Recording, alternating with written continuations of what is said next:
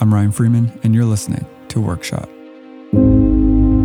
John Flowers is a street and portrait photographer based in Toronto, Canada. We actually met when we were in high school, and I've seen him pursue photography and now work as a professional photographer full-time. It's been extremely inspiring and motivating to see him take the plunge and throw himself 100% into his craft and business. He's not only one of my favorite photographers, but he's also one of my favorite people. He's extremely positive, introspective, and always raises up the people around him. I always love chatting with my friend, John Flowers.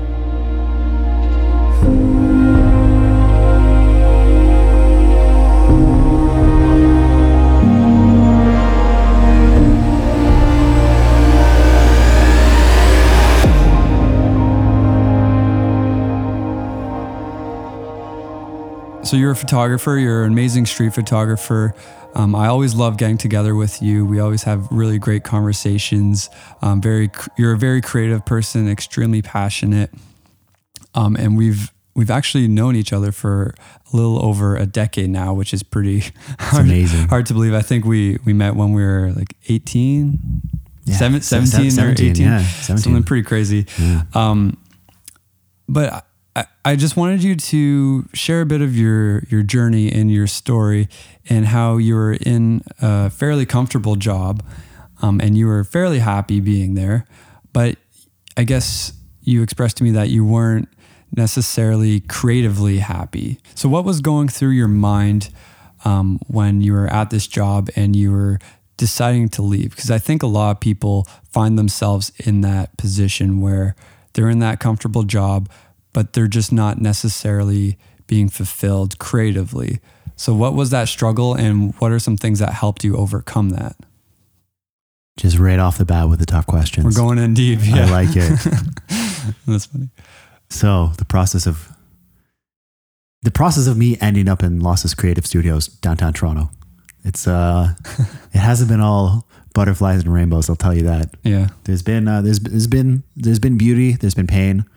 It's been a journey. So I guess we'll start with how did I leave my job? So I was an accountant at a construction company. Mm-hmm. It's a pretty cool job. My company was building some really neat things, and it's kind of creative in a sense like that. It's creating something from nothing, which is kind of interesting about the construction industry. You know, building a condo from the ground up. You know, it's a parking lot and then it becomes a condo. It was kind of cool. It was cool. It was also cool being around the engineers with their modeling software and that kind of stuff. And there's so many moving parts. I found it pretty interesting.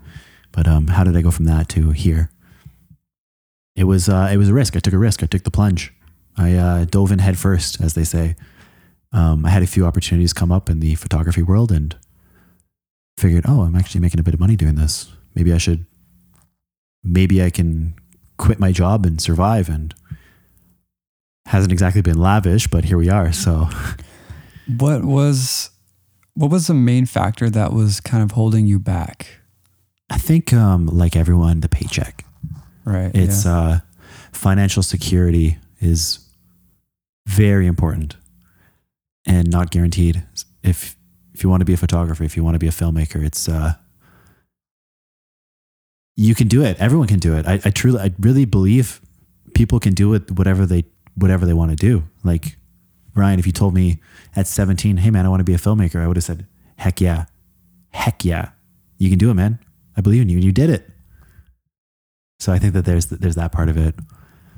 Some people, you know, it doesn't matter what your job was. If you're for example, you're a bartender and you want to be a music producer. How do you do that? You got to take the plunge, man. So it was, I guess, just finding the strength within to...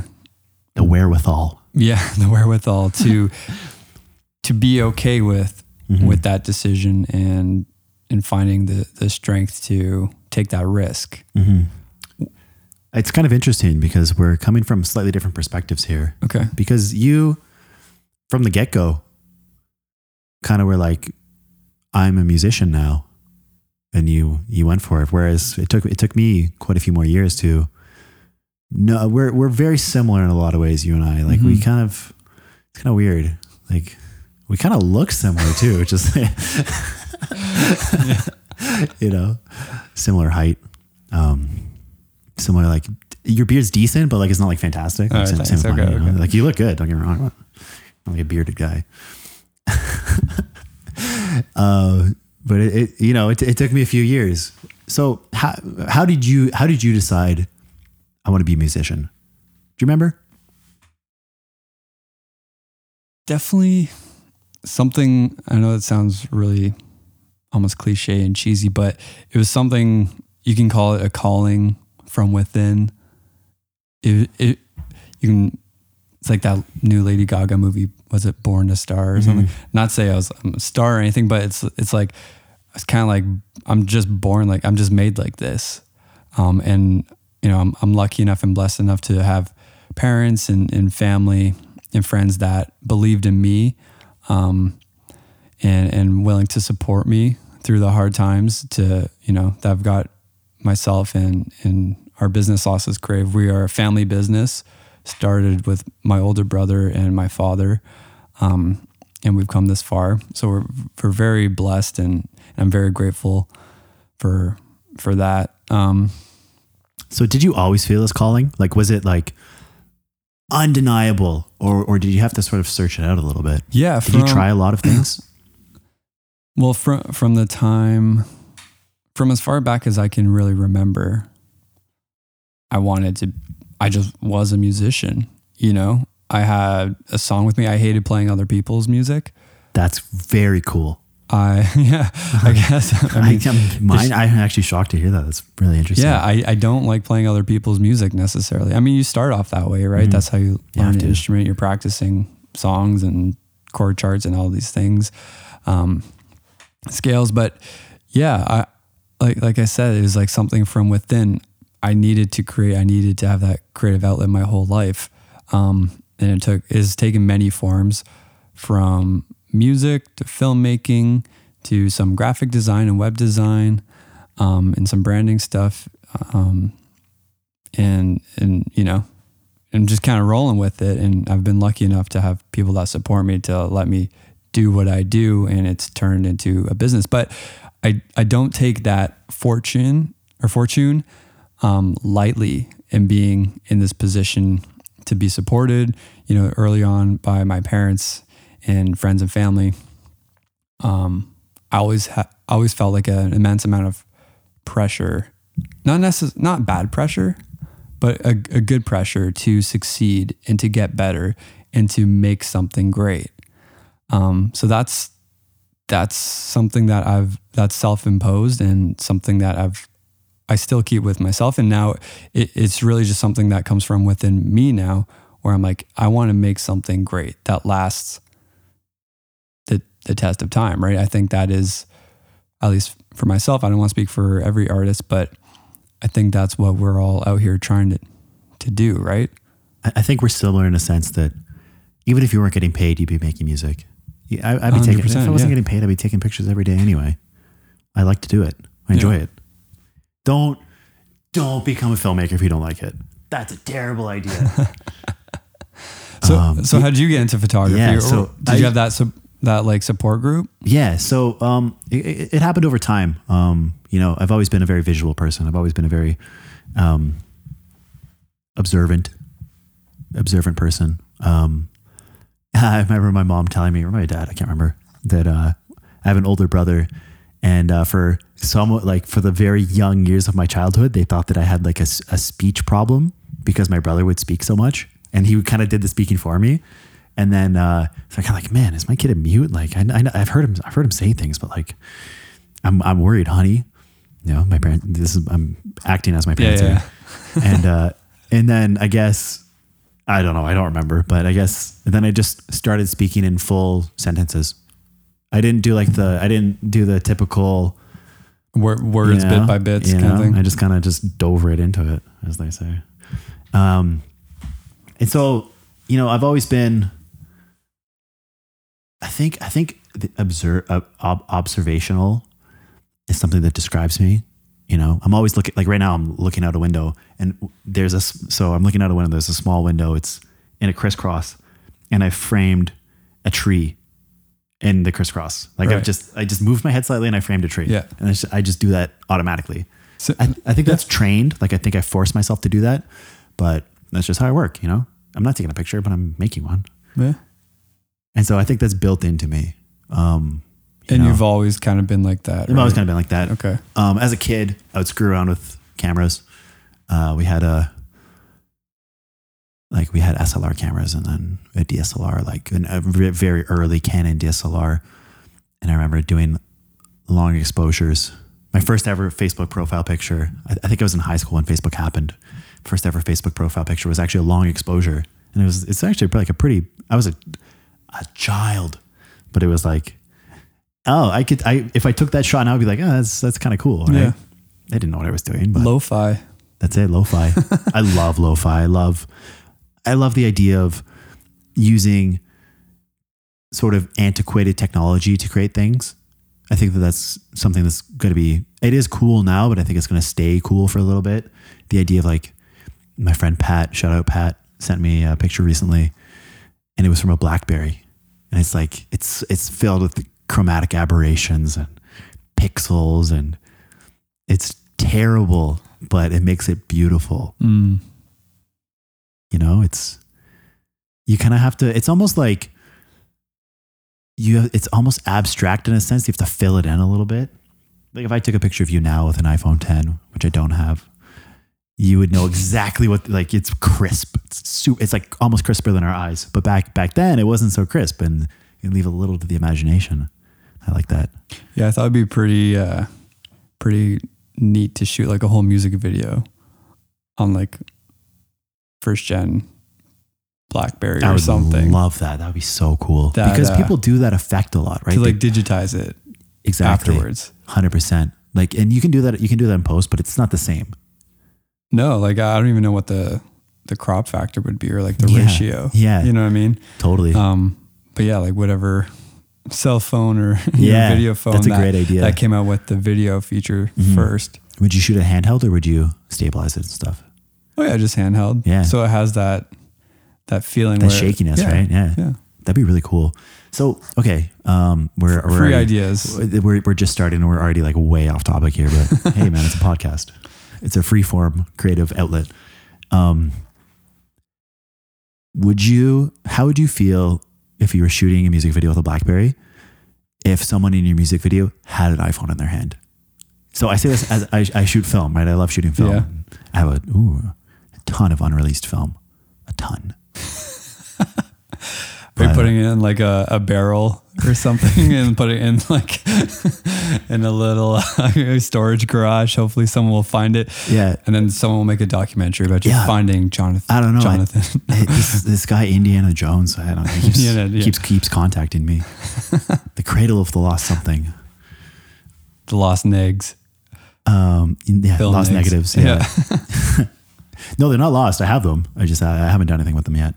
There's some cool stuff on there. Anyway, so the reason I brought up, so we're talking about BlackBerries and making a music video of a BlackBerry, I think that's a fantastic idea, is if I take a film picture, I don't like seeing a Tesla. You know what I mean? Or like it takes you out of that kind of nostalgic right? Like vibe you're trying to create. Nostalgia is a great word, but at the same time, it doesn't need to be nostalgic. Like it's a different medium. I think digital photography is a different thing than photography. I think photography is developed negative images. I think there's a certain permanence of that. You can edit them in the darkroom. You know what I mean? Like you can, like Ansel Adams, the dude who would go into the frontier, which is not a thing anymore. He would go into the wilderness and he kind of made Yosemite famous. Like Half Dome, the thing that's like the Apple computer background, that big cool mountain face. He would go out there with a large format camera, which is still kind of the industry standard, and take beautiful images. But he would spend a long time in the darkroom, poking it and dodging and burning. And so most of the techniques that are in modern editing software, you could actually do in the darkroom.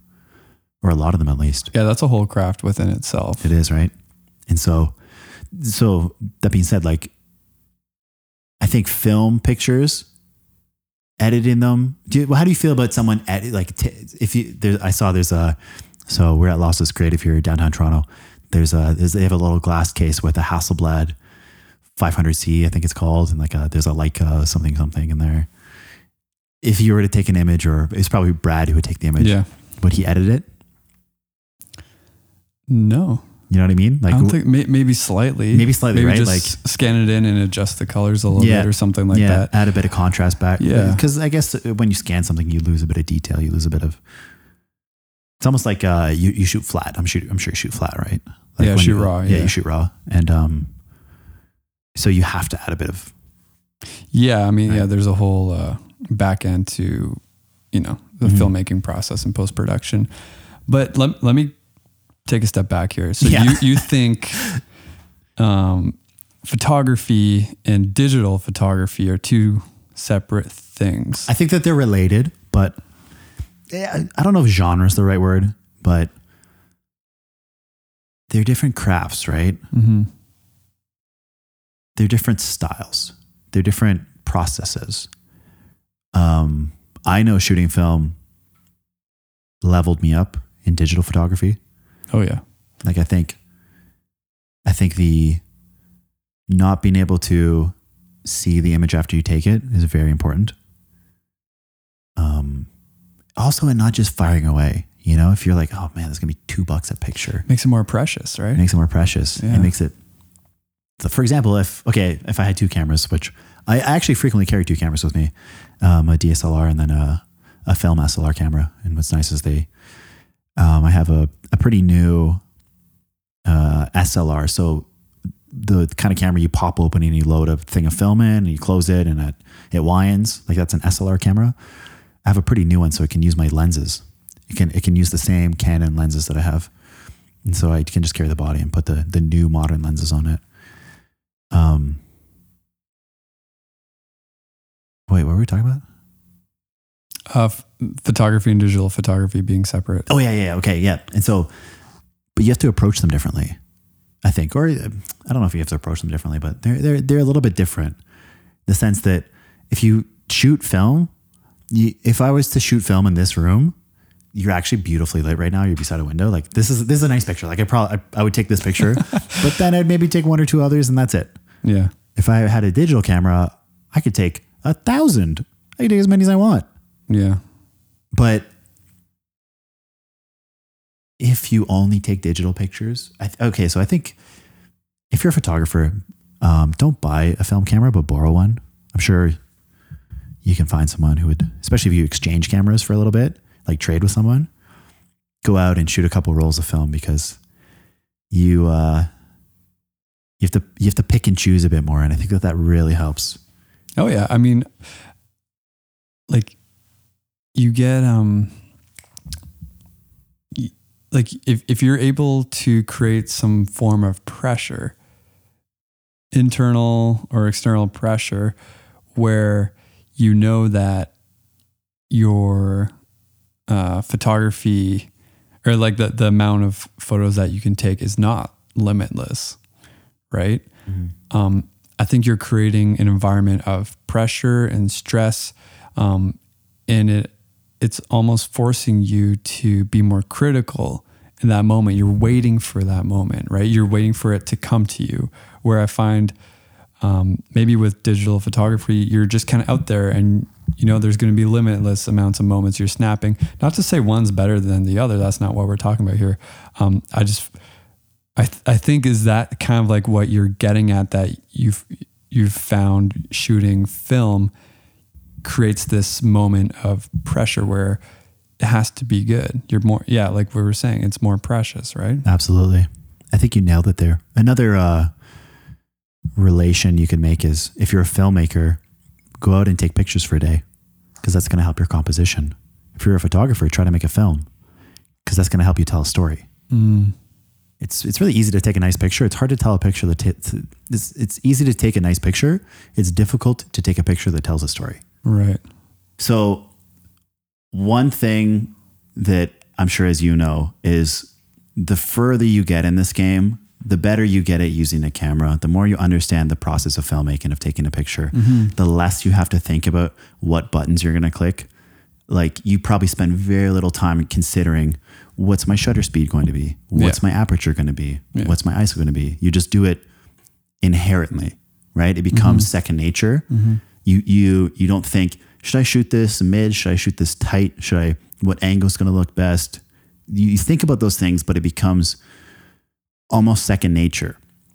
So to digress even further, if you follow soccer at all, there's this guy Neymar. He's a Brazilian forward. And an interesting thing about him is they did a brain scan. They did, I'm not sure what it's called, but like they put things on a few different football players, soccer players' heads, and they made them play. And the brain activity of Neymar was way lower than average, which means he's playing on instinct. And so he's able to sort of not think and just do. And that's what makes him great. That's partially what makes him great. And I think the more you do something, the more proficient you get at something, the less you have to think about it. And the more you can free up your brain to do other things. And so I think to sort of circle back, it's similar in understanding the way business works. Like if you get a degree in something, I'm not saying I'm a business mogul. I just have a degree. Like the more you understand something, the less you have to think about it. Yeah. And so for me, it's like, I know that the principles of business, I understand how companies work. So I know what they're looking for, right? Like without having them to describe it that well. Yeah. I think that helps. So from university, can you just help, like what was your journey after university? You came back to Toronto. Yeah. So lived in Toronto for a while. I guess I'll just kind of skip ahead a little bit to my last sort of like real job was, I was an accountant actually at a privately held construction company. It was a cool job, especially looking back on it. I learned so much. So basically construction companies, they build things for hundreds of millions of dollars. It's such an astounding amount of money that it doesn't even make sense. Yeah. Like, we built this hospital for the cost to build a hospital was $1 billion. That's how much Beats by Dre is worth. Right. The last time I looked, maybe it's worth more now, but like it's one building is worth as much as a company that everybody knows. There's one hospital. Like in the GTA, how many hospitals are there? Like 10. Like the amount of money in buildings is so unbelievably astounding. And so I thought that was really cool. I remember I was doing a calculation on my phone. Like I was like adding something up and the number was so big that I had to turn my phone sideways because the calculator ran out of space. Man. Yeah. And I was like, what? This is a real deal. So working with such large numbers and projects that have so many moving pieces to them and being accountable. Hey, buzzword. Zing, zing. For that, did that give you some perspective now that you're out on your own where you're like, as far as like pricing and charging people and your clients? Because I find like when I first started out, like charging someone over $1,000 was like a big deal to me. Absolutely. Because I mean, that's half of my month's rent or whatever, and I'm like, oh, I can do that in a week. Absolutely. Like, whoa, is that too much? Yeah. So did that give you some perspective where you're like, you know what? Yeah. Maybe I can charge a little more. And I don't know. I don't really know how to word it, but it's like being afraid of big numbers. Absolutely. Starting early on in your career. Yeah. Like, so the way what you just mentioned, I think is a very common thing. Everyone I talk to, man, like we're getting priced out of the market. Yeah. Toronto, especially, like if you ever leave the city, you realize everyone in Toronto has a DSLR camera.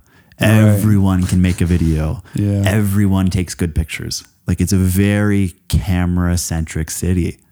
And I don't think the rest of the world is like that. Like when I go other places, not everybody has cameras like this. And so the reason I mention that is people are willing to make videos for $50. Yeah. And so how do you compete? How do you compete? Yeah. But for yourself, you're using tens of thousands of dollars worth of equipment. You're making your own. If you guys don't know Ryan, he composes original music Like for this podcast, it's going to be an original track.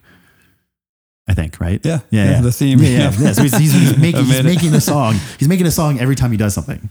Not to mention making a video. Like it's pretty astounding. Like I go on like stock music, try to find something that doesn't sound terrible. Music bed. Yeah. What were we talking about? Yeah, like pricing. Yeah, the pricing. Yeah. So how do you stay competitive in a world or a city where everyone has a camera and can make a video or take a photograph that looks half decent? Right. I think something that at least works for me that I have to do is I have to always be shooting. Always be shooting. I haven't taken a picture today. I haven't taken a video today, and it's like that's like on my to-do list. You know, even it's going to be, if nothing, like I'm looking out the window right now, and you have we're overlooking a little alleyway in Toronto. Yeah. Which is like something that we're kind of known for. And it's a nice view, and I might take a picture of it. And I'm probably not going to do anything with it, but you know, it's like I kind of mentioned before, you have to keep the sword sharp so you don't think about the settings. You don't want to think, you don't want to have to think in the decisive moment. You know, who's that? Ansel Adams? No. What was the decisive moment? Jean Cartier-Bresson. Who's Bresson? I can't remember his first name. No clue. He was like one of like the godfathers of photography. Right. His whole shtick was like in that decisive moment, you have to act. Like there's can't even think about it. For pictures especially, there's a certain millisecond that's the best, and you want to be ready for it, and you want to capture it. So there's one of his famous pictures is there's a fellow and he's jumping off of. It's just rained. So there's like a giant puddle, and this guy, he's walking across, it's like a plank of wood, and he's trying to jump to the other side of the puddle, but you know he's not going to make it. And Cartier-Bresson took the picture right before the dude's foot enters the puddle. And so it's like, almost looks like he's floating above the puddle. It's the millisecond where you know everything's going to change. There's going to be a big splash. There's going to be ripples. The puddle is perfectly flat. You know, the elements and principles of design. There's nice balance, and it's black and white. There's nice contrast and things. It's a beautiful picture. But if he took that image, not even half a second later, the dude would be in the puddle. It would probably still be a cool picture, but you know, you gotta be ready for that whoosh, that moment. Whoosh. So do you think about that when you're walking around doing, say, street photography? Are you looking for those moments and trying to capture? It's almost like you're trying to capture a moment of climax or anticipation or tension. I love that. It's beautiful. What exactly are you thinking, or what are you looking for, or what has kind of worked for you? Yeah, I'm that guy with the backpack. You know what I mean? Like I always have a bag. I'm the guy on the subway bumping people by accident. And like, sorry everyone, because I have a backpack on, because I have a camera on me, and I have a lens, and I usually have a computer. Like, so for me at least, it's important to always have a camera with me. I always need to like stay strapped, as they say. You know, be ready, because you know, you never know when something's going to happen, and got to stay tuned in. Got to be locked. So you're just observing, waiting for that moment. I think so. Ready to go. I think so. Like, you know, when you get to know an environment pretty well, you can anticipate it. I think, man, I got to get out of the city for a bit. I need to travel, you know, see the world a little bit differently and bring that perspective back. Right. Because I feel like I'm especially this neighborhood that we're in. This is my neighborhood, right? Yeah. So you're so used to seeing it, and that's actually, I find the most difficult. We're talking street photography here. The most difficult street photography you can do is within like 2 blocks of your house, because you're so used to it. I'm not sure the word for it, but they say when you're editing a picture or you're editing a video, you have to do it super quick. You have to decide what you want it to look like. For example, especially a picture, or you get eye fatigue. You get used to the picture and you don't see it as it is. You see it as your perspective on it changes. And so it's important to, for me at least, you know, you try to do, can't remember where I was going with that. No, that's good, because it's got me thinking, like, because I have something kind of similar. because the whole eye fatigue or like ear fatigue, right? Yeah. If I'm making a song and I'm mixing it, or if I'm doing a color grade on just finishing up a film, it's not done until the next day when I have fresh eyes or fresh ears to approach that piece of work freshly with a new, fresh perspective, right? I think that is so important, and that is a rule that we stick by here, where because you do get accustomed to hearing it one way or seeing it one way, and it can always be better, right? So do you find you have to take a full evening, or oh yeah, I usually do? Yeah, I definitely gotta sleep on it 100%. Before we ship something out as like the final edit, and we bounce it or export it.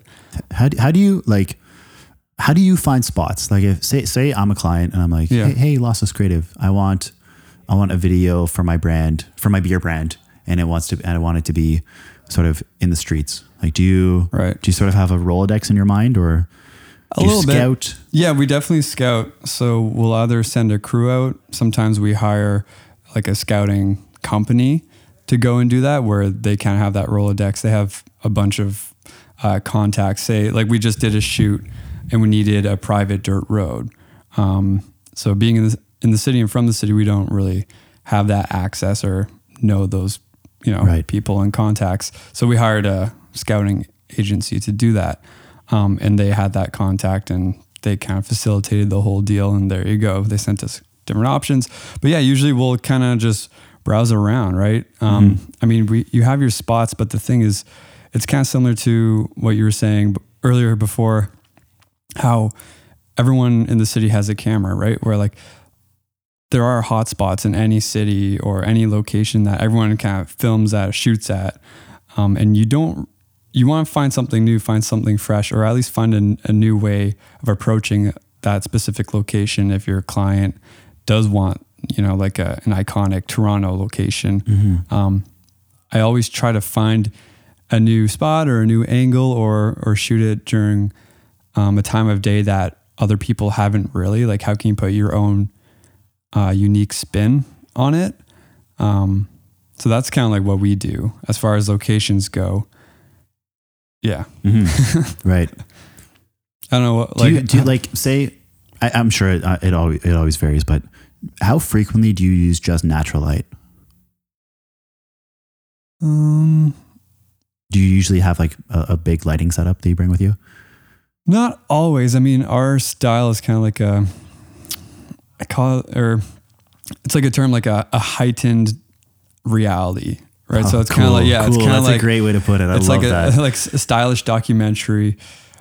That's our jam, right? That's what we specialize in.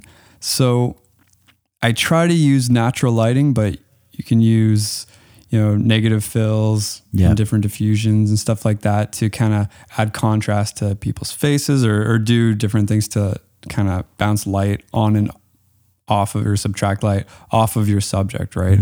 But yeah, I mean, I don't really like filming indoors too often, right? Kind of because of that reason. I mean, I know like a lot of people like to control their lighting, but I like to kind of jump into a situation or an environment and just kind of roll with it, because I find that's kind of where I shine, and that's where that is my creative process, where I'm, I know like what the weather's going to be like. I know the location, I know what we have to do, but I like kind of just like rolling with it when I get there, or when we all get there, and just figuring it out. I think we can sum up the last 20 minutes of what you were asking me in that last sentence. Just rolling with it. Roll with it. Trial by fire. Roll with it. Everything that I've learned was just getting in over my head by method of cannonball. Yeah, like so. The reason why I wanted to start this podcast is because I hate speaking. Okay. And I love talking to people. I love being one-on-one, but I hate public speaking. Right. Because I like kind of like being by myself, sitting in a, dimly lit room, kind of in my space, in my head, feeling comfortable and working on music and kind of getting lost in my flow. So I wanted to do something that challenged me and something that I'm like scared of. Absolutely. And because, you know, we can get paid and we're very blessed to, you know, be making money and supporting our families and you know, our employees and stuff. I work with all my brothers. Yeah. So we're very blessed to be able to do what we do, but you know, you don't want to let yourself get stale. So I knew I needed to almost scare myself or try something that scares me quite a bit. So that's why I wanted to do this podcast. And I knew if you can create like little challenges in your day-to-day life that you can be victorious over, I think that trickles into kind of like my main bulk of work, because I'm getting new experiences, new perspectives, you know, doing something that scares me, I think just makes me stronger. So I try not to get complacent. I think complacency is like a huge killer of creativity, because you get that eye fatigue or the ear fatigue, you know, you're just, it's kind of the same old, you know. Sometimes I find myself editing things the exact same way. I'm like, hey, you know, I got to try to spice this up. Right. You know, can't get too stale. So that's why I started the podcast. Yeah. There's sort of an interesting duality between staying fresh, but developing your own style. And so like, is there any methods that you use to, or I guess first let's talk about, is there anything specifically you do to keep your content in the same style, lossless creative? You know what I mean? Like, is music. there sort of, music. Okay. Music. 100% music. Funny enough, the lenses that we use, I think trying to stay true whenever you can, whenever the client lets you, 100% always on passion projects. I like to use the same lenses because it's a look. That is the brush stroke for your camera, right? So I think using the same lenses, you start to create a style. I mean, you can like grade and color your footage a specific way so people kind of see that, but I feel like that's a little more difficult to kind of push through with your own style for editing and color grading. But I think music is a huge thing. You know, we can be like, we did a short film on the Brampton Batmans, this guy that, you know, puts on a Batman outfit, cape and cowl, and goes out every single night and patrols the city of Brampton. And he has an actual Batmobile. So we did a documentary on him, but then we're also, you know, doing a short film on an Olympian, Alicia Newman, who's pole vault, and you know, and everything in between. And I find the music is what ties our work together. It is the driver of emotion. It's telling the viewer how to feel. And I think that having our music in all of our work, our original scores, is really what kind of gives it a consistent style and does set it apart from, you know, the next guy who's just buying tracks on Music Better, Artlist, or whatever, which I have a whole nother beef with subscription, music subscription companies, where I think they just completely rip off the artist, and I think it's awful. Right. I think so too. For these like $20 a month subscription, unlimited downloads, I think it's really awful. Just musicians and artists getting taken advantage of, but that's for another podcast. But yeah, so that's how I think the music is what keeps our stuff fresh. I don't know. How about you? Yeah.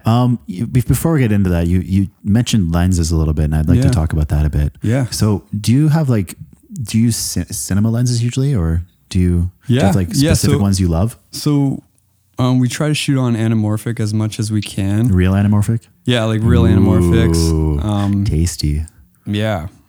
So we like the Cooke anamorphics, which are really cool. But whenever we can't afford to use anamorphics, I just use Zeiss lenses. I have this 35 millimeter Zeiss lens that is like my go-to. Yeah. I'm comfortable shooting it. Like, pull and focus on that is amazing. Beautiful. Yeah, that kind of is my go-to. It's a manual focus. Yeah. How about you? What are you shooting on? Well, I just use what I have. So I shot Canon for a long time there, and so I have Canon lenses. I just switched to Sony, actually, the A7 III. Love this camera. It's beautiful. People love that camera. Yeah, it's fantastic. a very unexpected benefit. Well, the reason I got it is because it shoots 4K and you can shoot slow motion at 1080p, where my 5D Mark III couldn't do that. Yeah. But which is obviously a great benefit. But one thing that I love about this camera that I didn't think I would like is you can switch between full frame and APS-C with a click of a button. And so I can have a 50 millimeter lens on it, click one button, and it's effectively an 85 millimeter lens. So instead of switching lenses, you get that crop factor. So I can just walk around with a 50, crop it to 85, Right. and boom, got an 85 on there. And it still looks great. It's a full frame sensor. It's especially, man, like, I'm not blowing these up on a billboard. A billboard's a bad example. Actually, you can use a pretty low res image for a billboard. I've been on a billboard once, and it was like Really? it was a small billboard, but it was in Yonge and Dundas Square. So Dude, that's sick. It's kind of cool. Right? I didn't know that. Yeah.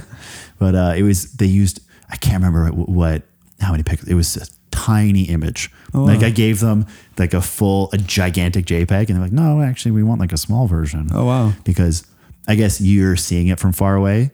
You're not seeing it from close up. And so you're actually, when you look at a billboard, it's actually really small. Yeah. Even though it's giant. And so it can be pixely and it doesn't matter. But so I use, I think my favorite lens is a 50. I love 35. I just don't have one. Yeah. And then 50 and 24. I like those. For street stuff or Just what? in general. Just in general. Kind of Yeah. everything. Mm-hmm. I like wide angle to establish an environment. And then I find a 50 is just very, it makes people look good. Like people look beautiful at 50. Yeah. It's a flattering focal length. I like to be able to crop it to 85 or whatever, close to 85. I'm not sure the exact crop factor, but that's also an extremely flattering focal length. So it's pretty. And then just if it's too zoomed in or whatever the term is, if it's too close up, just take a few steps back. Yeah. So since we're kind of like on this topic, like what does your process look like? Like how do you find people to shoot? I guess more for like paid gigs or you want to do like a photo shoot. What does that kind of look like from like start to finish? Right. This is something I definitely need to improve on, which Okay. is why I love doing stuff like this, where I'm exposing myself to you guys and, Yeah.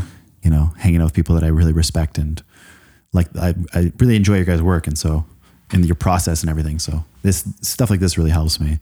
But most of my work I actually get in person. I get through people that I've met in real life, through networking, by going to events, and most of it, I guess, actually is doing work that I'm proud of, good work for someone, and by means of that, getting someone else.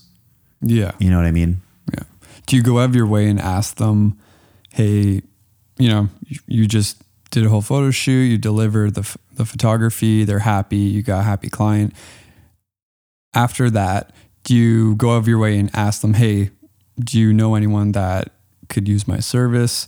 Are you forward like that? Or do you just kind of... I am. I should be more. Yeah. If I'm being honest, that's I think one thing everyone can be a little more forward. Absolutely improve on.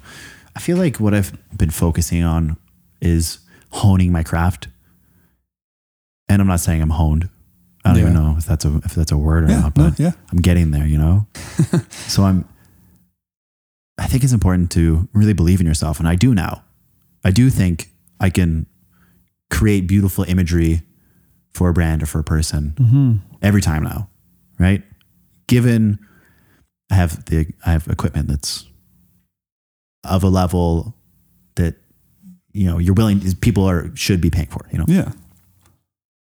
I have a pretty defined style now, yada, yada down the list. And now it's more about, okay, cool. Got these things. Let's go get some clients. But what do you use for editing? So, for images, for editing images, I use Lightroom mostly. I use Photoshop a little bit. Like, for example, if it's, some sort of beauty shoot, I'll use something called frequency separation, where it's, you separate texture from color, and you can remove blotches really easily. Things like that in Photoshop, but for the most part, it's in Lightroom. And like you mentioned, I try to get things right in camera. I try to hit my settings. I try to do my colors. Like I don't do a lot of color correcting. Like I do a little bit of color correcting, but like color correcting, not a lot of like creative color magic.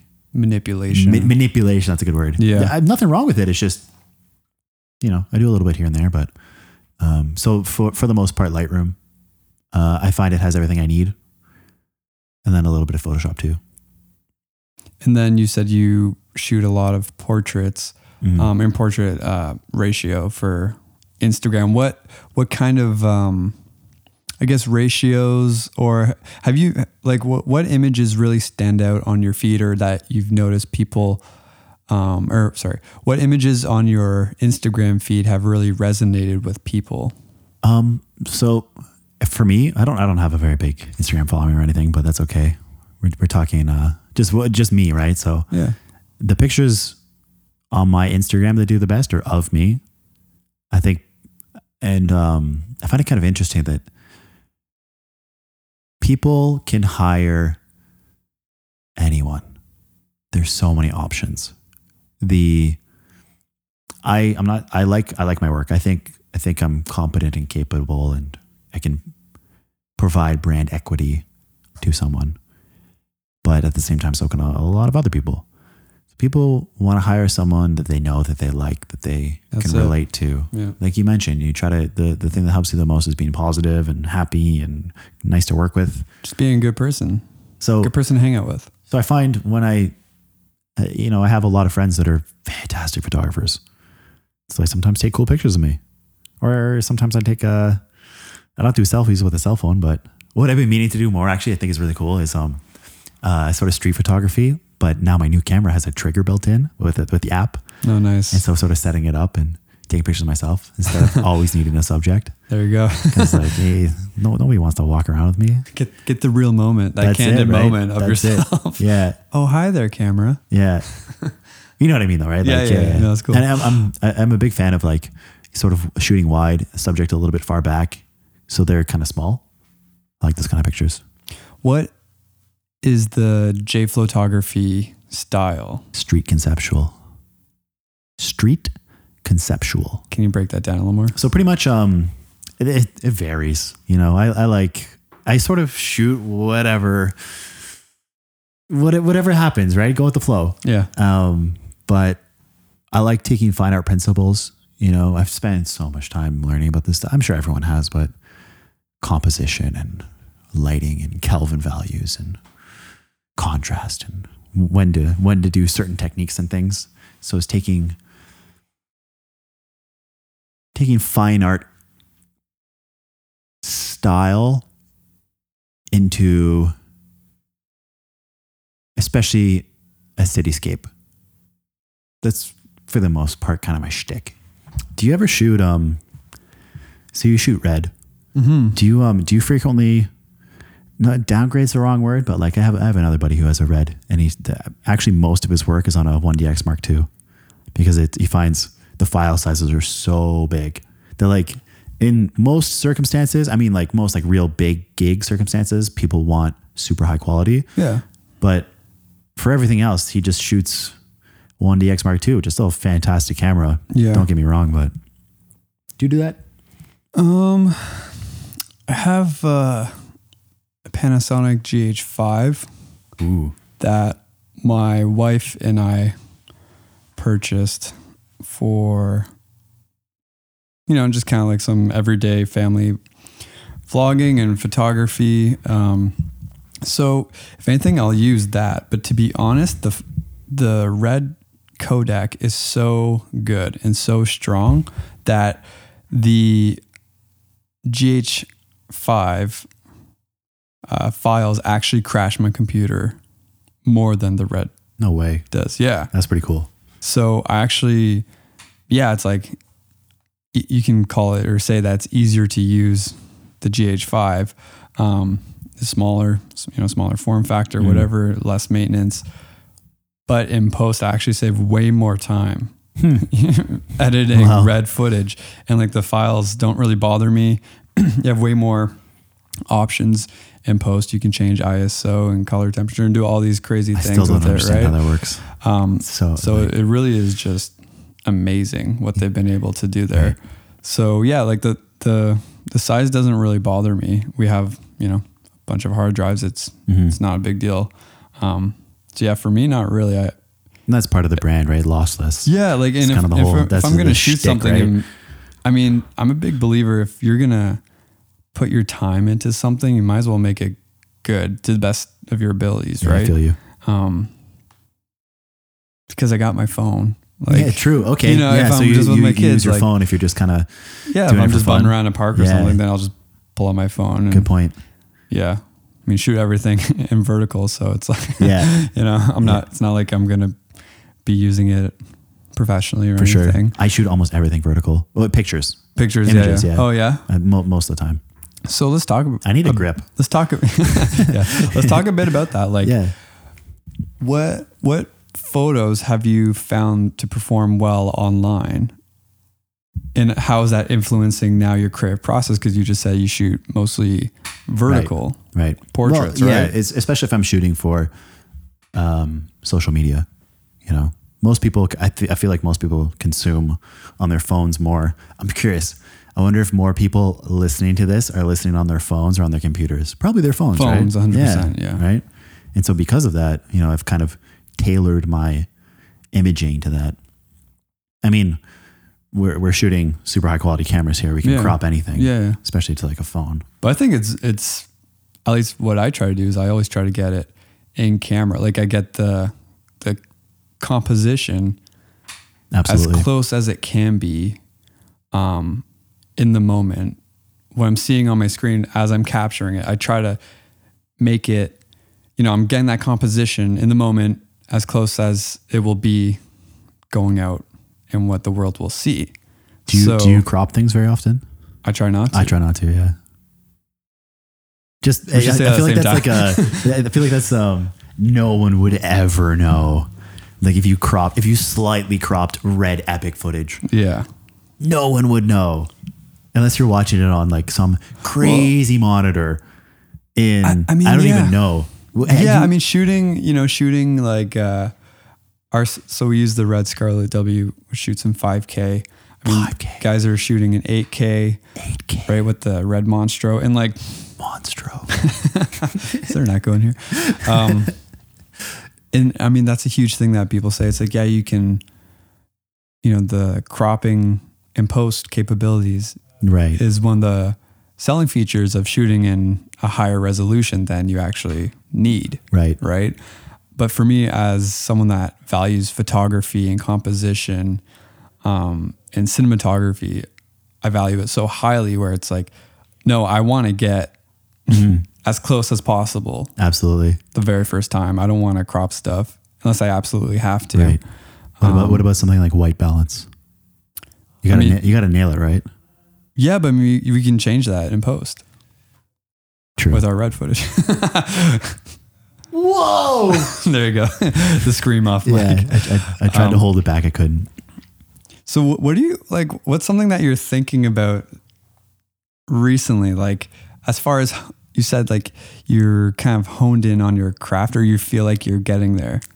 You're coming into form. You're right. You're working your way into fitness, photography, fitness. That's it. What are some things now that you feel confident in your art, in your craft? What's something that you're thinking now to take it to the next level? It's a very good question. These are the things I should be thinking about. I do think about. You're thinking about them, right? I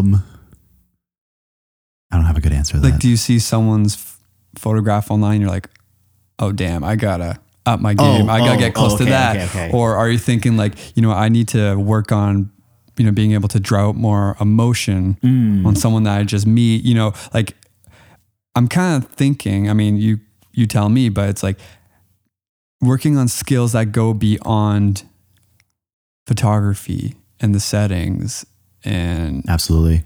I think clicking the trigger, you know, do you work on that? It's interesting. You keep bringing up like, or not keep bringing up, but like you brought up, are there pictures that you look at that are really inspiring to you? I find I get more inspired by films, by music, by architecture, by weather, you know, I'm more of, I feel like my pictures are more affected. Like if I go to a concert, that would be better for me than looking at images online. Yeah. I think it's important.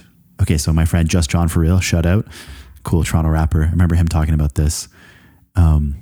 it's important to, if you're in the creative world, if you do something like you're a musician, I think it's important. Like I remember you, I don't know if you ever got into it, but you said you wanted to get into sculpting with rocks. Yeah, too loud. Hurts my ears. No, I'm kidding. Yeah, actually. Too time consuming. Yeah. We had something called a child. Oh, right. We cannot sculpt no longer. Right. Maybe Play-Doh, but I think it's very important. I think it's very important to That's good. do things that spark that part of your brain that aren't necessarily in your field. 100%. Like I went to, I keep talking about museums. I don't go to museums that often, but I went to. But it sticks with you. I guess this is why it's in my head. I went to the Museum of Contemporary Canadian Art, the MoCA in the Automotive Building in Toronto.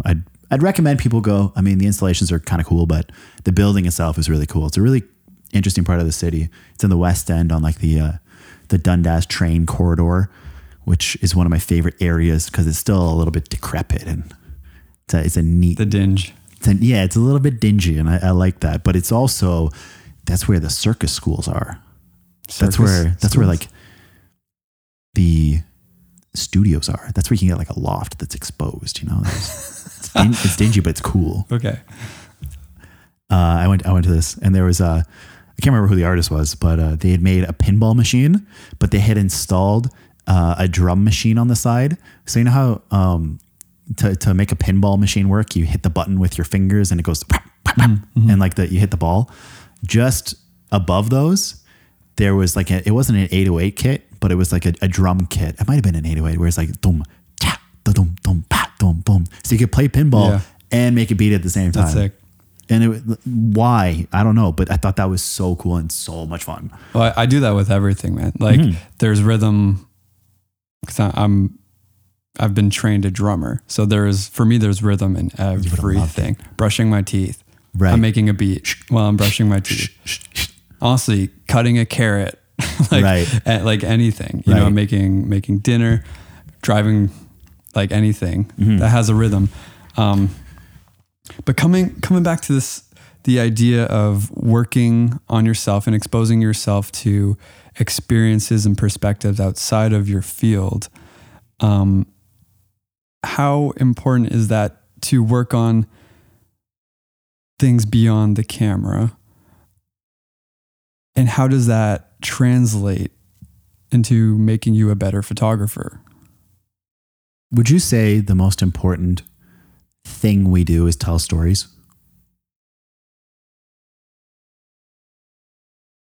I think when it comes down to it, yes.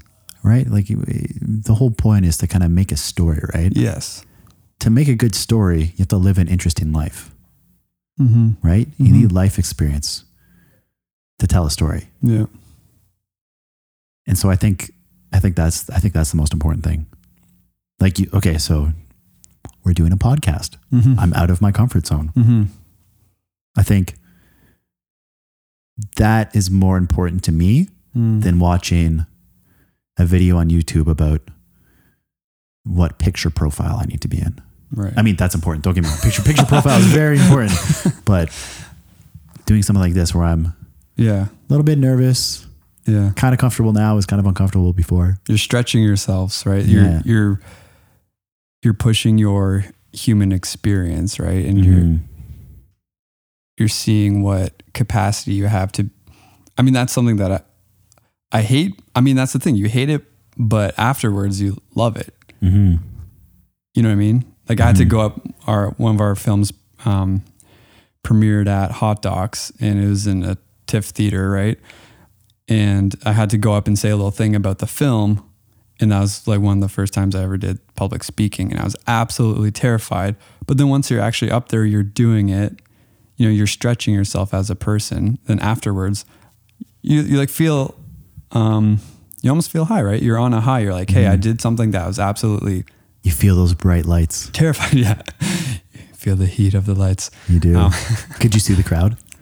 Or is it too bright? A little bit. No, you can. A little bit, It's a theater. So, but you know, like, and then after that, now I always kind of use that moment as a point of reference for me where it's like, hey, that was something that terrified me. I did it. It wasn't so scary. I live to see another day, Mm-hmm. and now I'm more confident, and now I can do it again. And actually, there's a few screenings, and then I did it the following day or 2 days later, and I felt great. You know what I mean? Is it going to kill you? No. Yeah. So just do it.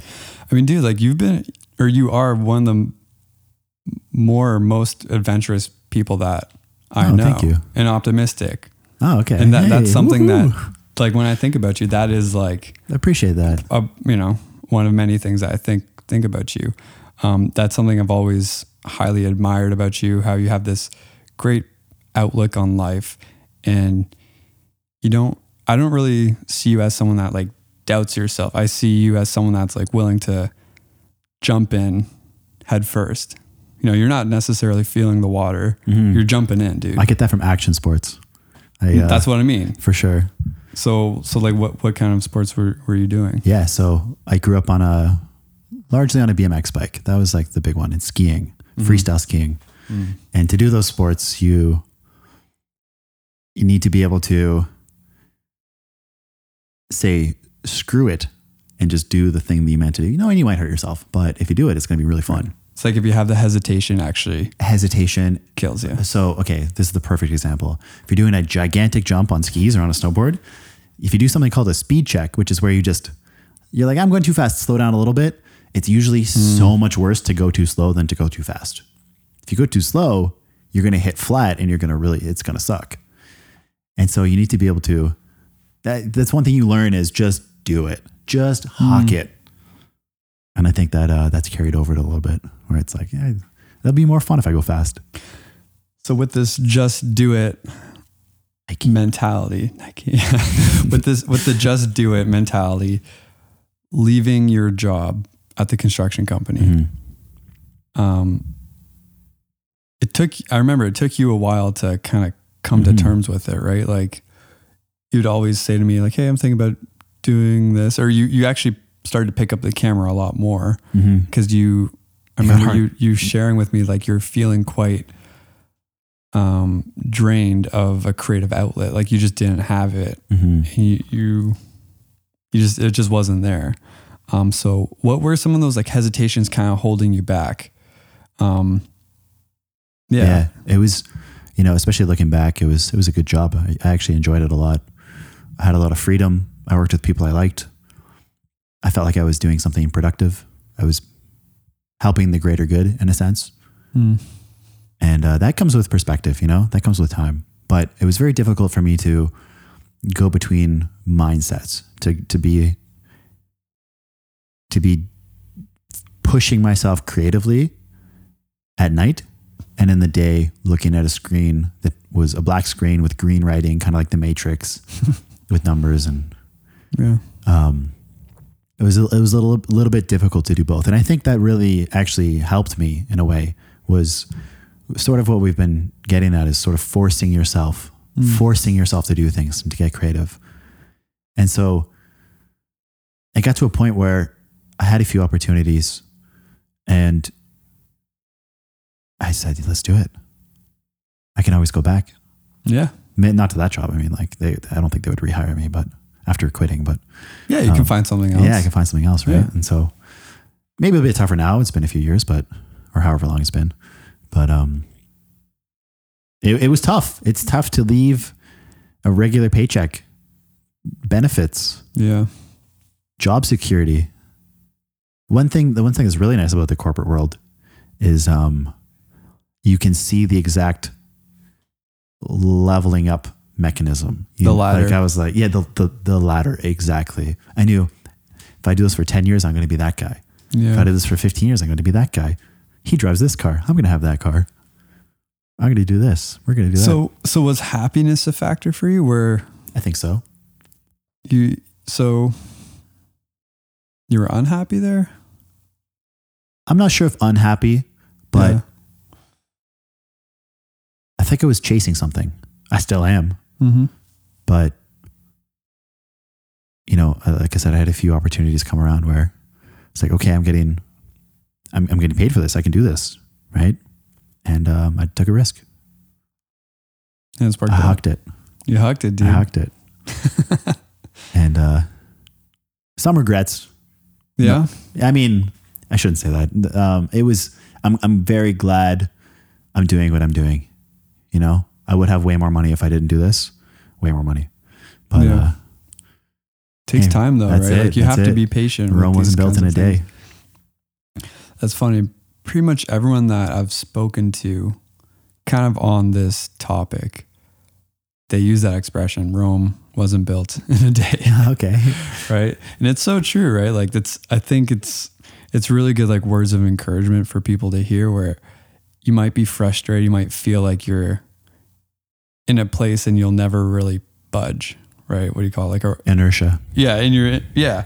And you have to be patient, right? Like you have to, once again, another reason why I wanted to do this podcast, because, you know, I'm in the pursuit of excellence, and you have to constantly be trying to make yourself better and dive deeper into your craft and think of it, try to get to a deeper level, beyond hitting a keyboard, beyond hitting the trigger, you know, of your camera. There are so many levels. There's like spiritual levels, you know, there's emotional levels, there's physical levels, right? Like how far are you willing to push your body to go into the dark parts of the city, to shine a light on, you know, those perspectives, and it'll make you uncomfortable, but you're in a new place and you're challenging yourselves. Right. So yeah, I don't know. It, like, you know, I think back to you playing an acoustic guitar, you know, Yeah. sitting on a rock. By fire. That's it. And you wanted to be a musician, but I want to be a musician, but you know, I think you worked at a carpet store. Yeah. And, Rug that store. doesn't seem like that long ago. Like No. how much has come since then? Yeah. I mean, you worked at a carpet store, and now you're in a room that is soundproofed. You have 2 carpets on the ground for soundproofing, because we're in a studio that has a bunch of audio equipment. You're producing original tracks for movies, and it hasn't been that long. And so, you know, you can worry about, this is where I'm at, but what you should be worrying about is, this is where I'm going. Right. And it's okay where you're at. It's okay. I think that's a huge thing. okay. Like, I know I said earlier, like being complacent, or complacency is the killer of creativity, but I think that's true. But I think it's also good to know that it's okay that you're just starting out, or it's okay that, you know, you're not producing films for Netflix. Like it takes time to get there. Right. But like you said, you have to know where you're going. Right. And it is, this industry is very incremental. It is very, you build on your small victories and you build up, but at the same time, things can happen overnight. Right. You never know. Takes one. Yeah. It takes one client, and then that changes everything. You do one project, and you can go Super Saiyan. You can level up. Does anyone come to mind that maybe you personally know, or you've kind of seen that happen to, where, Let me simmer like on this one. who's killing it? Who's killing it? It's a You good know? question. Let me think on it. I go through the Rolodex. Go through the Rolodex.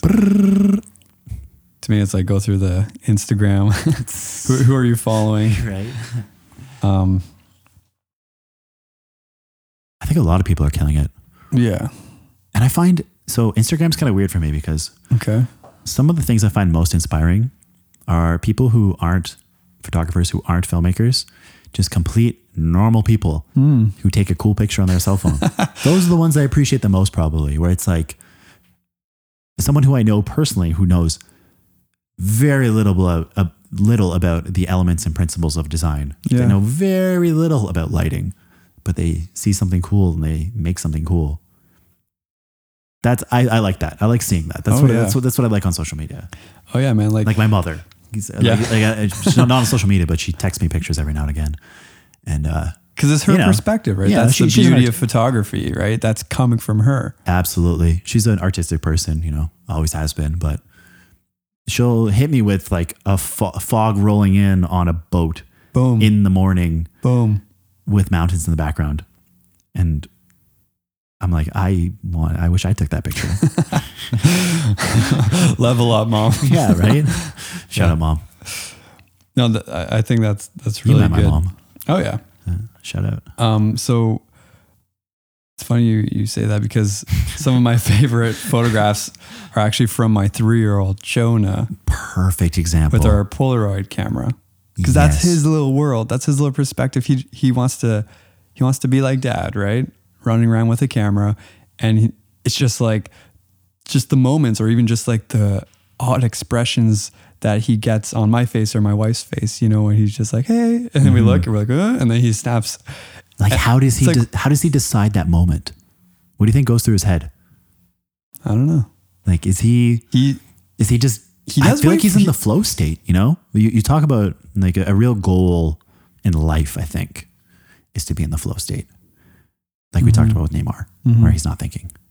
That's where the best work is done. You know, they say, this is kind of digressing a little bit, but they say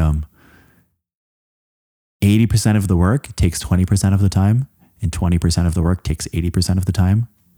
I find, at least for me, if I'm making something, I usually get the bulk of it done pretty quickly, relatively speaking. And it's those little things that you might not be as good at, that there might be a small hiccup, and something small takes so long, but you need that little thing. Yeah. So 20% takes 80% of the time. Well, I find it's those little things that you end up conquering and perfecting that actually makes your image or your work absolutely go beyond.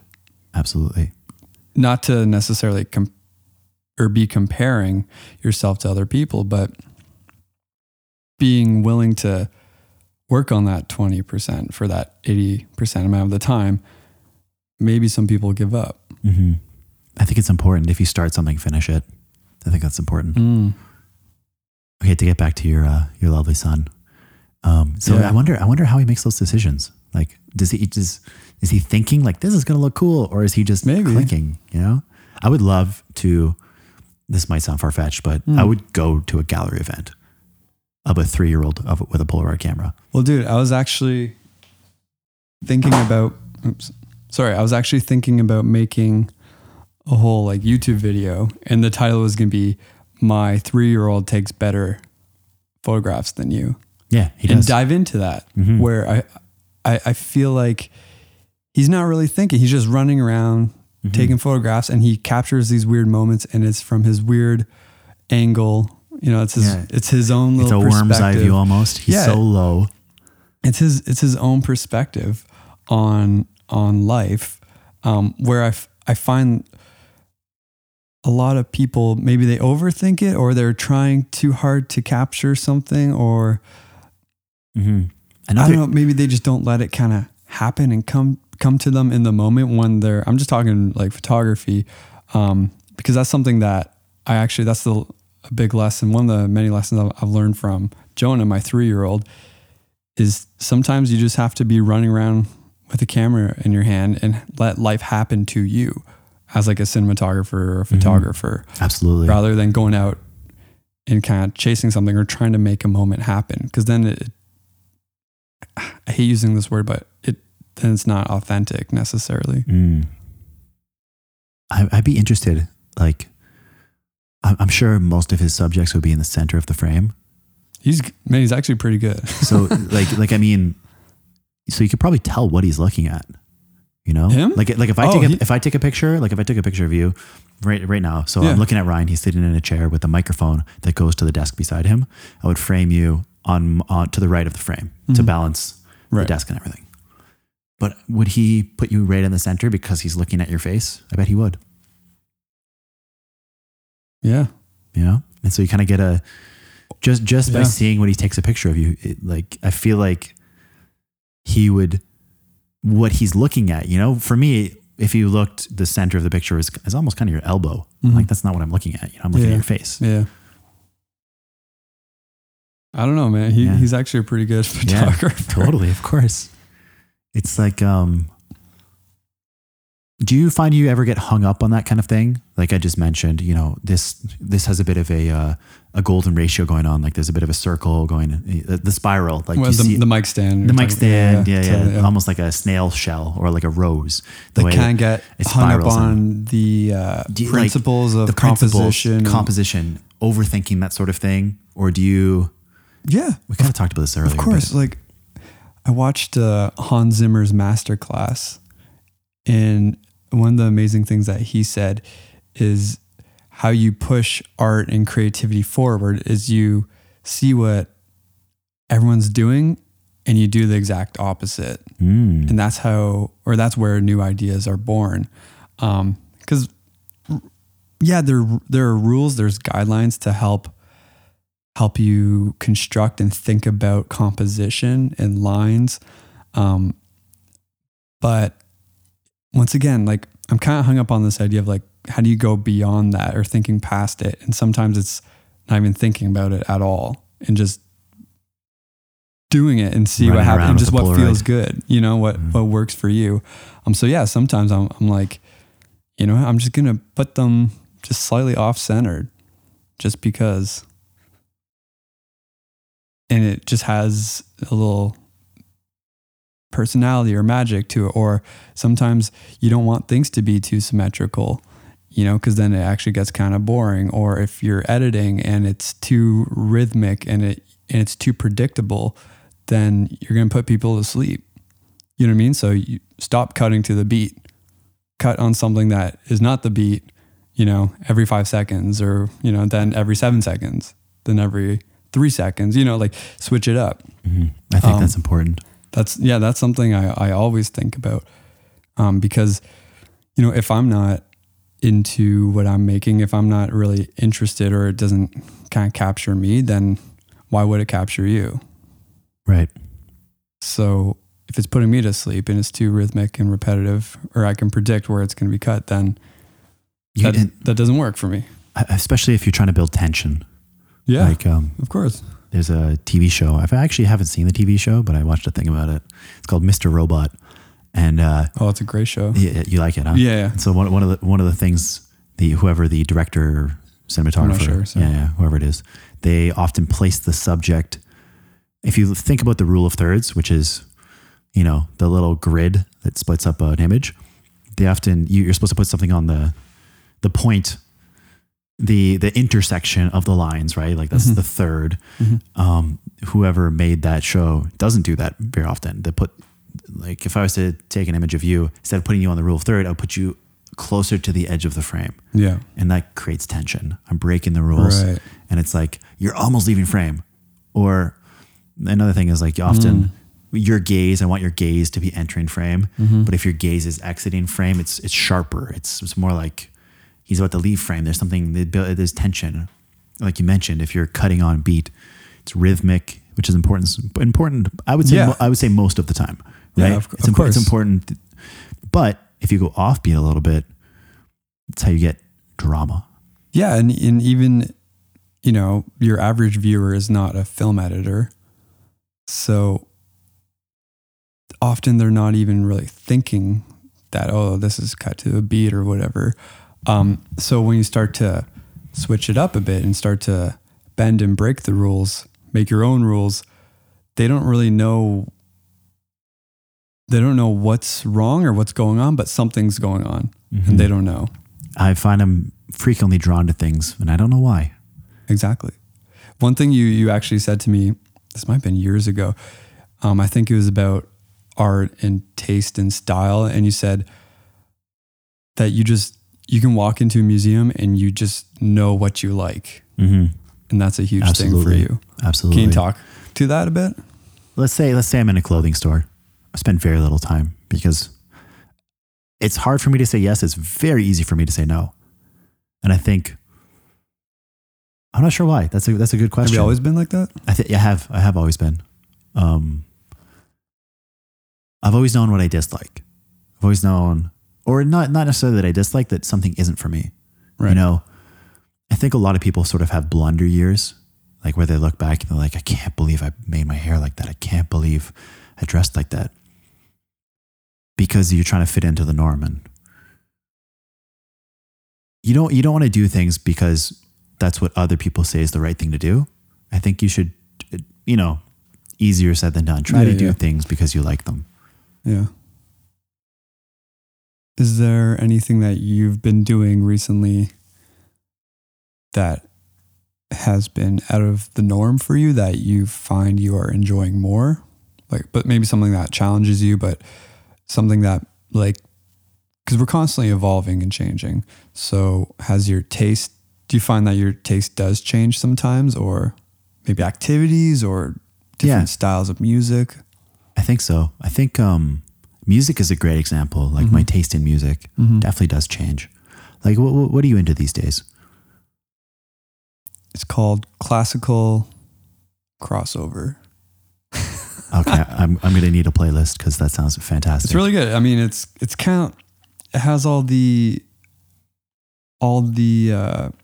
melodic intricacies of classical music and different variations and sections and parts, but it's almost like structured as a pop song. So they're not like super long.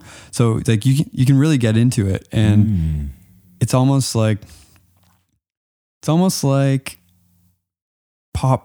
classical pop music, but way more interesting.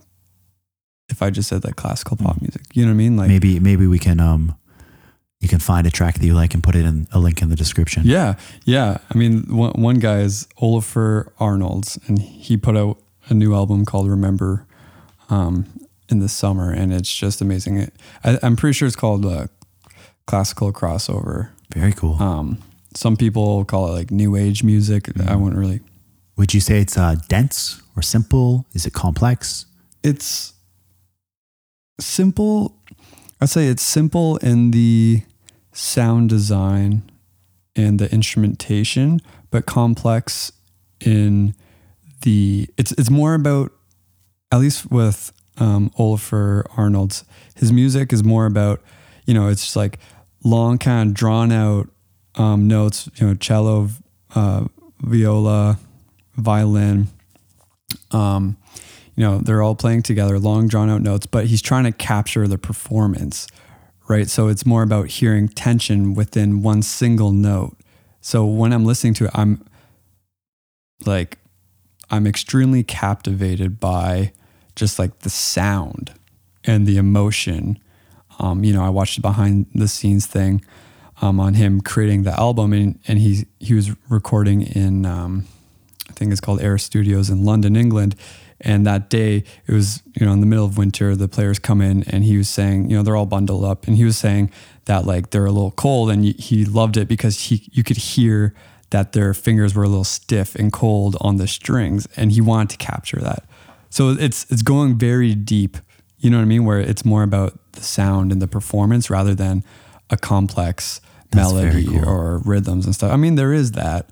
But yeah, I'm getting, with my music, I'm trying to get to a place of refinement where it's not so much about all the layers and all these things. It's about capturing a moment through sound design and creating an emotion through sound. And it can just be one piano, but what's that melody or that chord progression or the way that piano is mic'd that kind of conveys a specific tone or emotion, right? So that's where I'm trying to get to as a composer and as an artist and as a musician for our films, is taking not making it more complex, but making it more complex in the sense of going deeper in the performance and the sound design to get to like a new level. Do you know what I mean? Absolutely. I think it's very interesting that you can kind of influence mood through your music. I wouldn't say control mood because it's open to interpretation.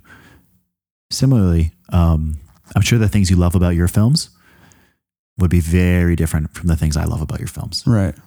But at the same time, they're still driven from a similar place. So it's very interesting that you're able to do that. And you're talking a lot about sound design. And I think that must really help your filmmaking, especially your editing, understanding how to like if you kind of think about sound, it's almost like you're within a cube. You know, you can move things back, you can bring things forward, you can move things, you can pan things.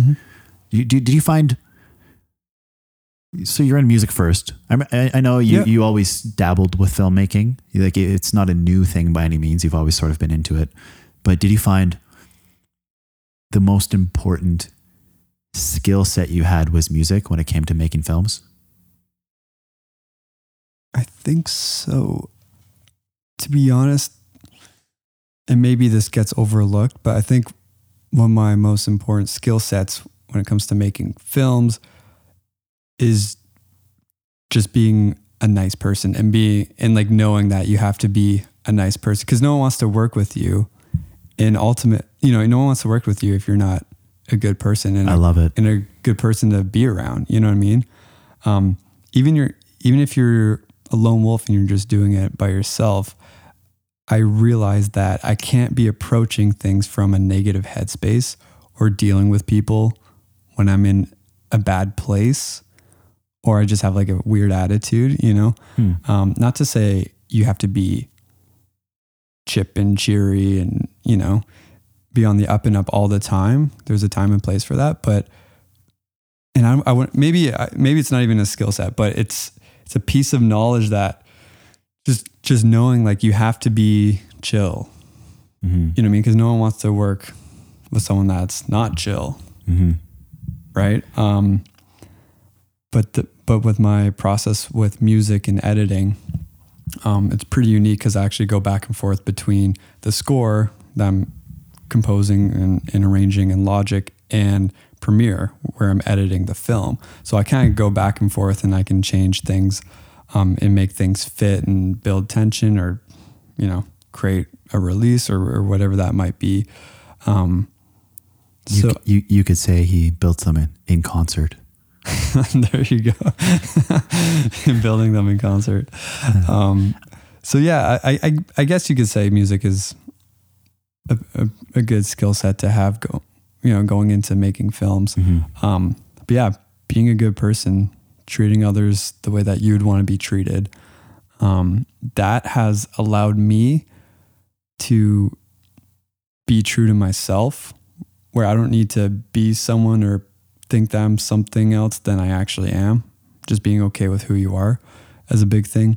I'm so happy to hear that. Yeah, because you know what, man? Like, especially with, you know, this heightened reality kind of style of filmmaking, and I've heard this a lot with photography and different photographers that I've spoken with. It's like you're only going to get back what you put out as far as working with people in real life through documentary filmmaking or street photography, or even in a studio where it's all set up and people are being paid to be there, you know, and everyone's happy. But if you're not being open and allowing yourself to be vulnerable, then how can you expect your subject to be open and and for them to allow themselves to be vulnerable? You can't, right? And they won't. No one's just going to tell you their life story if you don't, you know, put your guard down and share a little bit about yourself, right? And that's a huge thing that I've learned. And ultimately with documentary filmmaking, you're capturing a performance, right? Even though it is real life, it's a performance. You've mentioned quite a few actually really interesting points here. The first one I want to talk about is being a good person. I think that's just in life, and something that really helps me that I kind of discovered recently was try to see people's intentions as opposed to their actions. We tend to judge other people on their actions and judge ourselves on our intentions. So say I somehow slighted you, like I didn't, who knows? Like, for example, if I had not showed up to this podcast, right? Maybe in my head, my excuse could be, oh, I was nervous. I didn't want to do it. But then you would have thought so I would have thought I had good intentions, but from your perspective, you probably would have been like, doesn't he value my time? Like, why isn't he showing up? You know? But if you were like, oh, he was probably scared. You know what I mean? It's so much easier. Your life is so much easier. If you that didn't happen. Yeah. I'm just using an example. If you try to see people's intentions, it's much easier to forgive them. If you can forgive people, it's so much easier to live. Yeah. Try to be a positive person. Try to see their intentions. It's very rare people are out to get you. You know, If people, ever, people are really. worried about themselves, right? Yeah. Like why are they going to go to their way to hurt you? Right. So that helps me a lot, is try to look at things in terms of intention. And that helps me stay positive. That's good. Stay positive. Yeah. Right. That's really good. Okay. So another thing that you mentioned was, it's important for you to allow yourself to be vulnerable. I find to get the most out of my talent, for example, if I'm in the studio with the rapper in there, you know, we're doing something for their album cover or for social media or whatever, I try to talk to them about their creative process. I think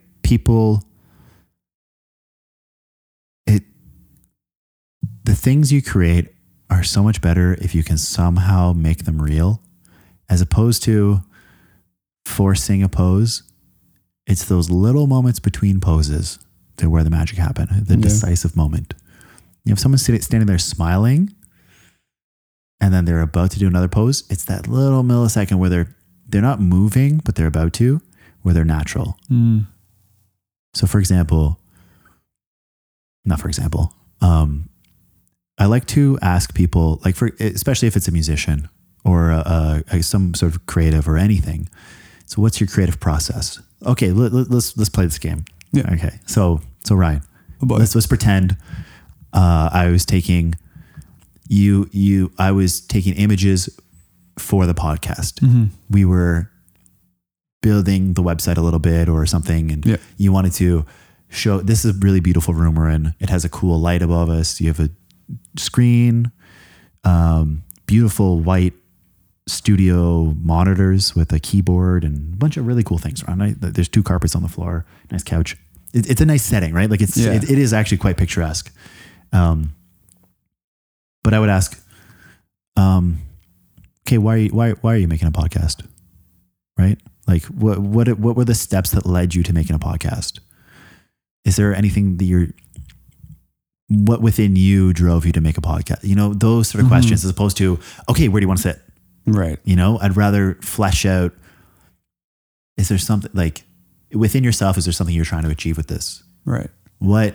Because then you almost see that their eyes look down, they're looking inside, they're going a little deeper, and it's that question, why? 100%. And you build up to why, who, what, where, when. Yeah. Why? I guess how is the last one, but we'll pretend why is the last one. Yeah, well, sometimes people don't even know why they're 100%. doing it. They're just doing it, right? 100%. There's nothing wrong with that.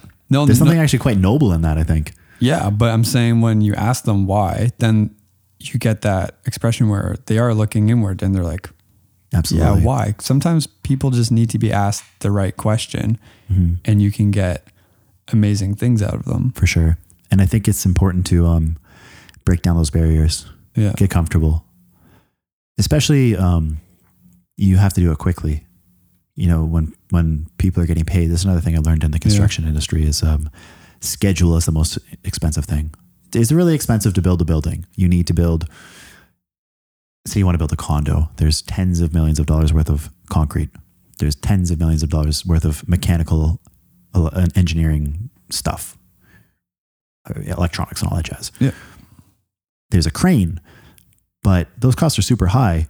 But the most important thing is staying on schedule, because as soon as you go a week longer, that's a week longer crane rental. That's a week longer truck rental. Employees, everything.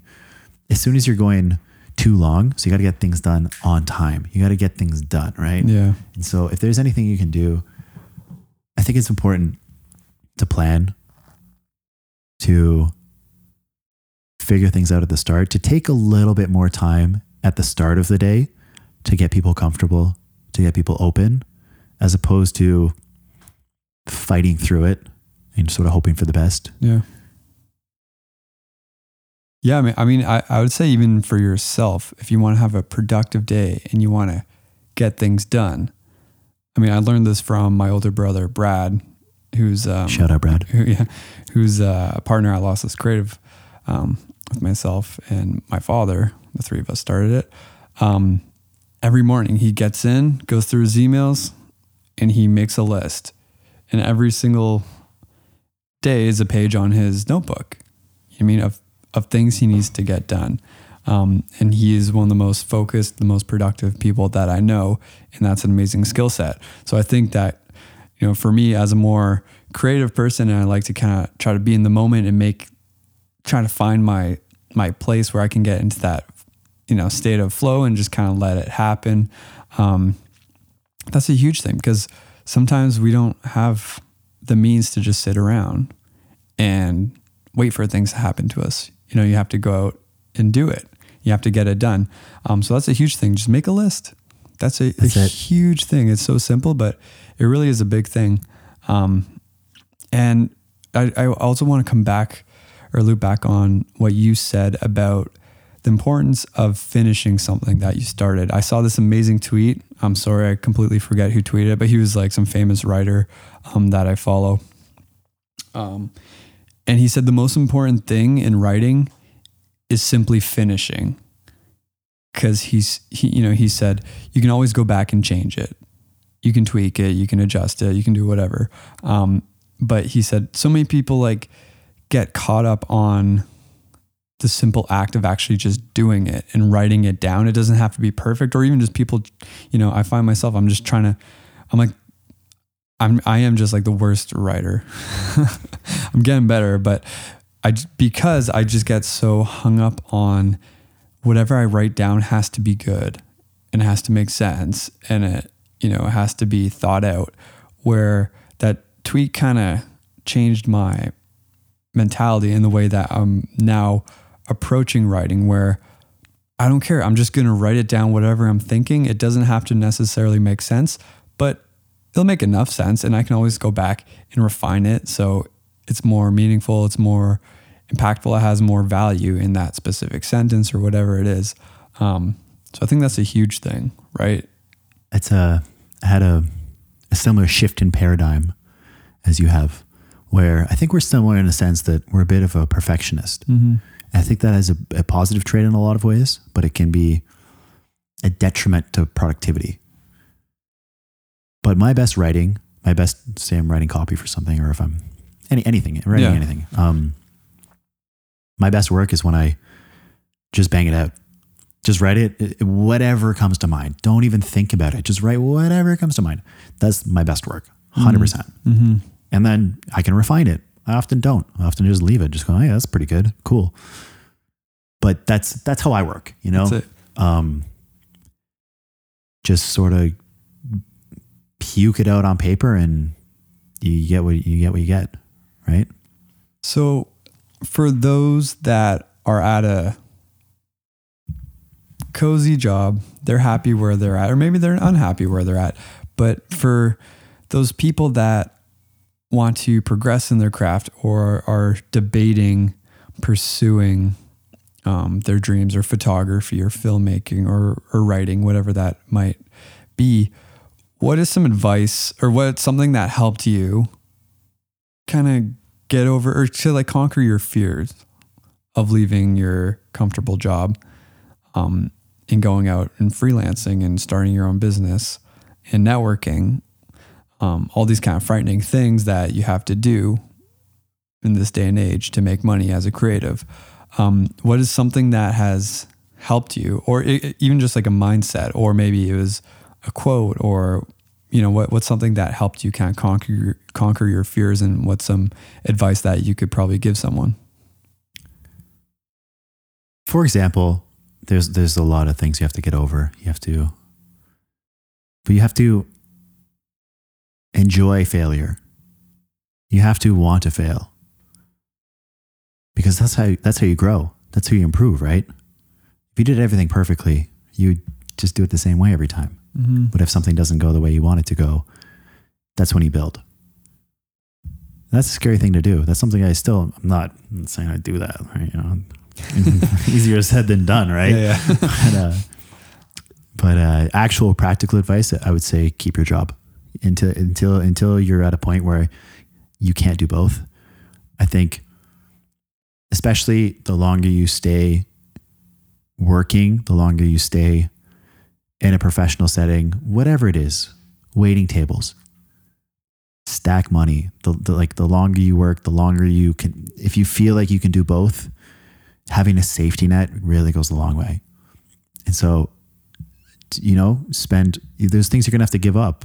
Things that I give up. I don't party. I don't go out. I don't see people. Yeah. I do, but like not like I could be, because if you want something, you have to focus on it.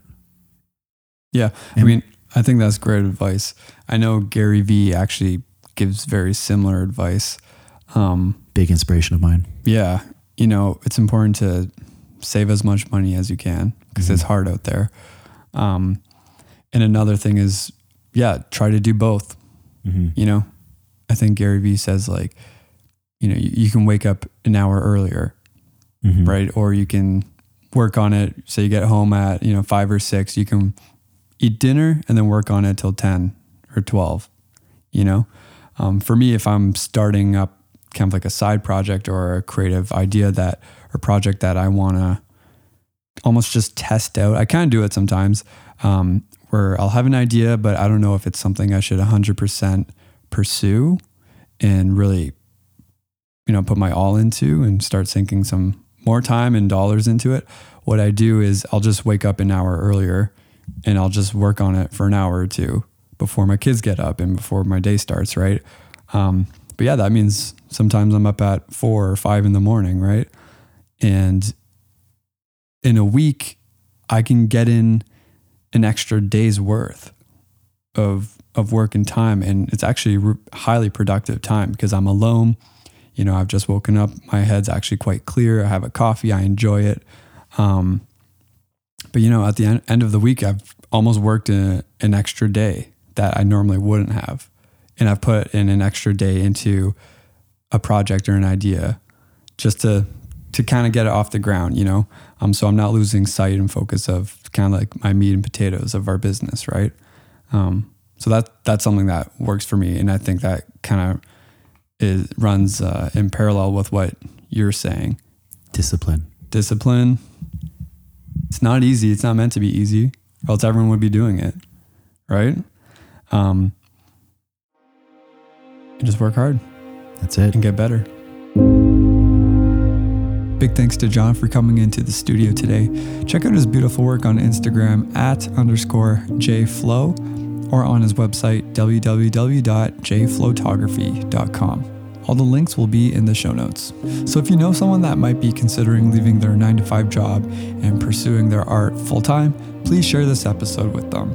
John raised some valuable points that I wish I heard when I was starting out, and I think that person would benefit greatly from it.